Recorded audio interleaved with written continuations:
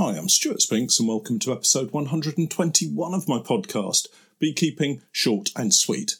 The sweet smell of summer honey. It's extraction time here at the Norfolk Honey Company, so stay tuned to hear about our process and kit we use to make the job as easy as possible.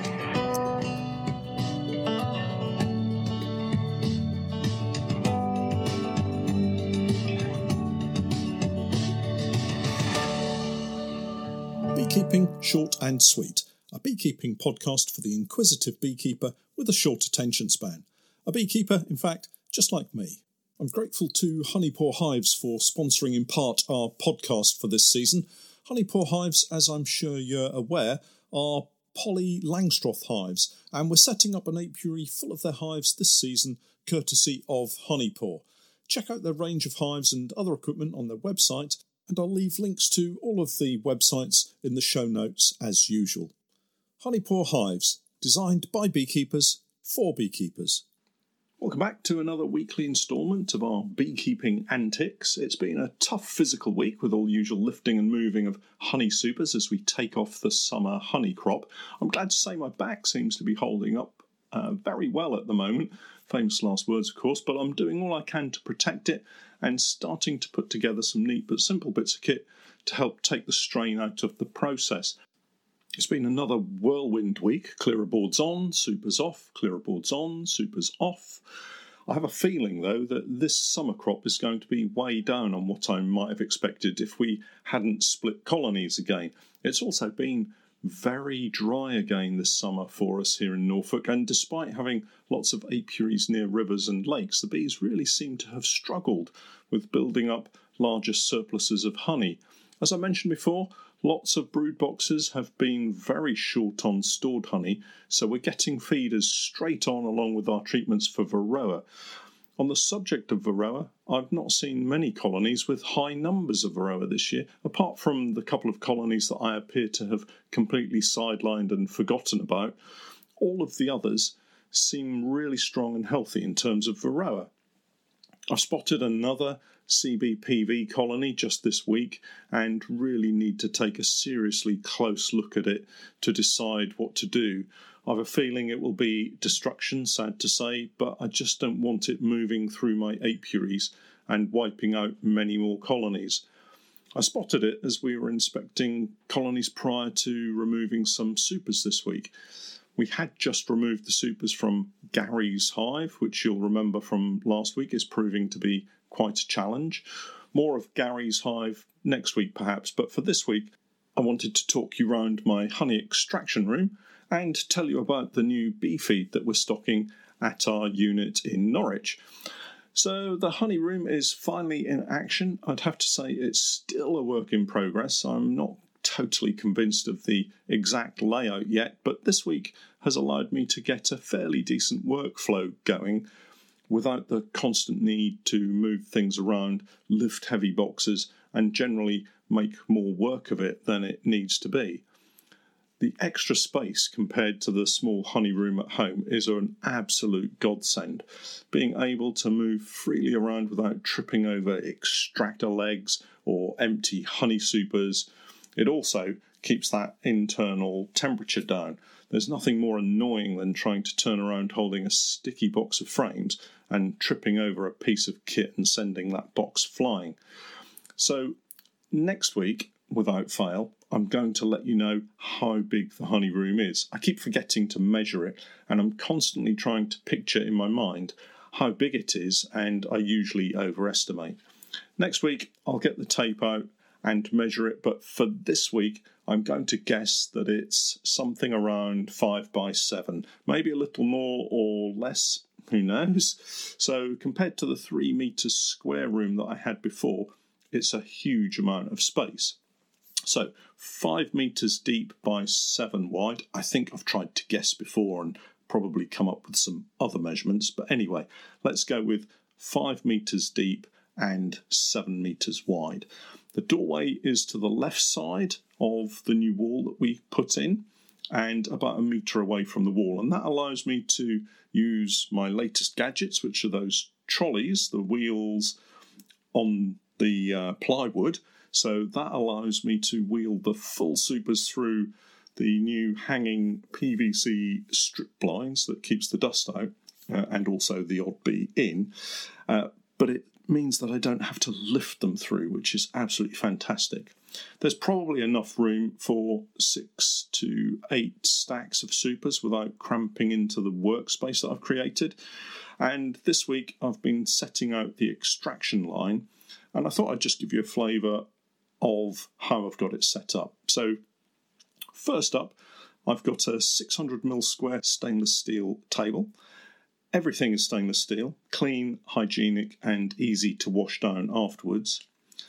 On this table I have my large square scales for weighing the supers when they're full of honey, and then again once they've been extracted, just to get a range of the weights that I'm extracting.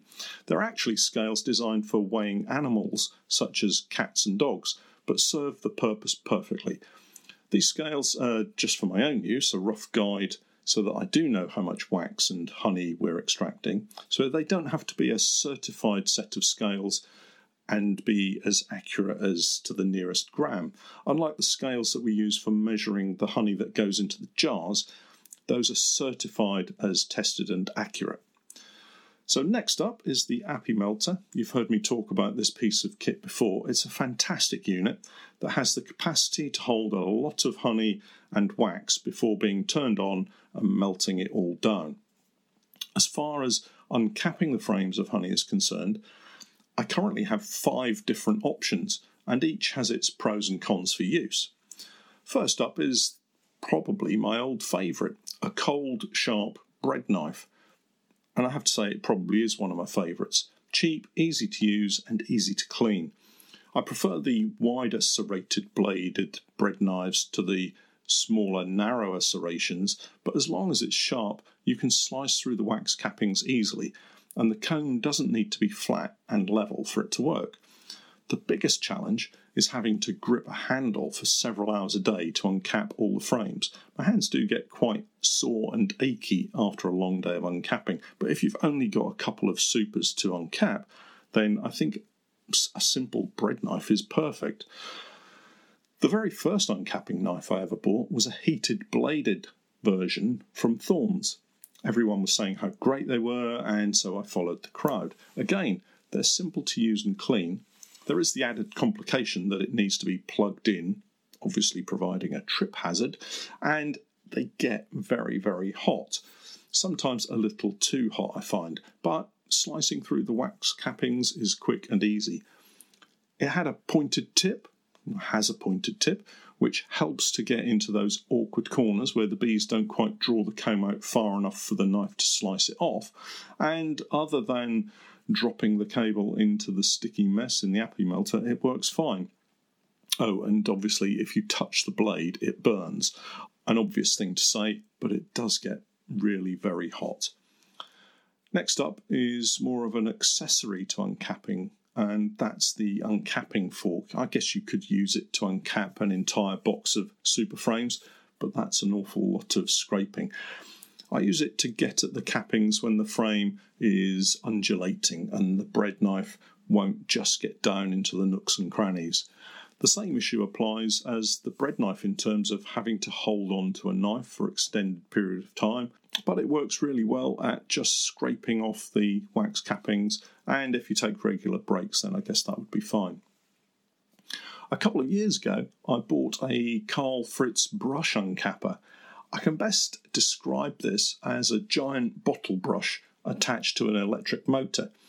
It sits horizontally on a wooden frame that I made for it, and when turned on, the brush spins towards you and so downwards.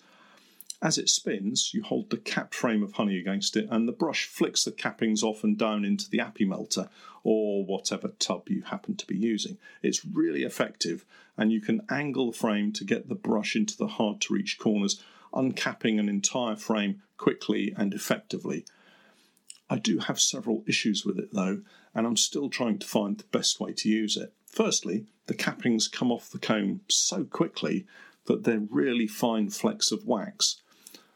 Although most go down into the Appy Melter, a lot stay on the frame, and when extracted, these small particles of wax clog up the strainer really quickly. I also find the brush has a tendency to whip some of the cappings and honey round so quickly that it sometimes flicks them round out of the back of the uncapper. In this case, into the top of the Appy melter, where there's an electric heating element. Honey and wax don't do terribly well when the electric element is switched on, and I did once walk into the old honey room to see smoke billowing out of the Appy melter where it had stuck to the heating element and burnt. Using it now entails wrapping the lid of the Appy melter in shrink wrap to protect the inner lid. Finally, cleaning it is a bit of a chore too, but I'm getting quicker at rinsing the bristles and washing away the wax, so it's just another part of the process really. I do find the issue of the small particles of wax clogging the strainer the biggest issue though. I need to spend some time working out the best way to deal with this, and then I think it would be my preferred uncapper so far.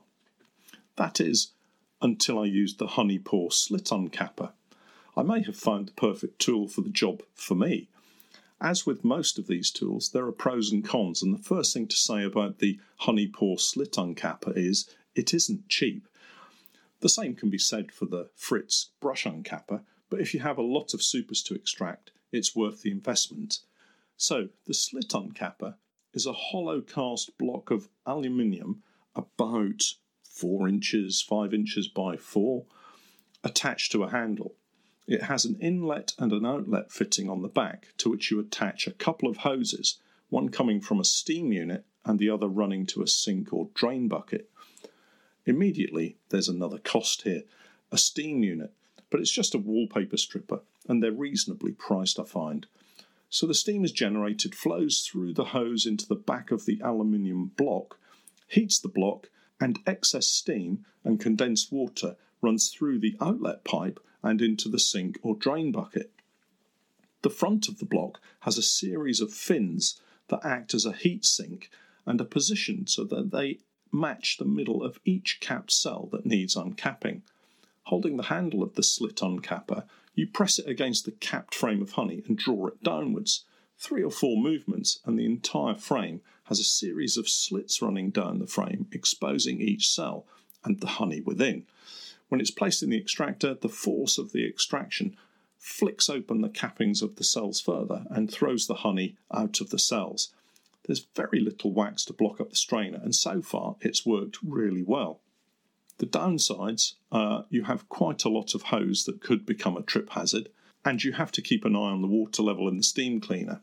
Again, it needs cleaning after you've finished, but it is as simple as washing in soapy water, and then I normally pour a kettle of boiling water over the fins to clean them thoroughly. It's no big chore, and I do really like it. I guess we each have our favourite ways of uncapping honey. Whichever it is, there's something rather special at seeing the honey dripping from the freshly exposed cells and being hit with that heady aroma of summer. Once uncapped, I can fit 20 frames into my radial extractor. It's an electric radial extractor from Carl Fritz and works fantastically well. Again, stainless steel for cleanliness, and it seems to do a great job at getting the very last drops of honey out of the frames. A couple of niggles to mention. Firstly, the construction is really nice. As I said, it's stainless steel throughout. So why add a flimsy, thin Perspex lid? Far better to have something a little thicker, or even stainless steel, perhaps with a window to see when all the honey has been extracted.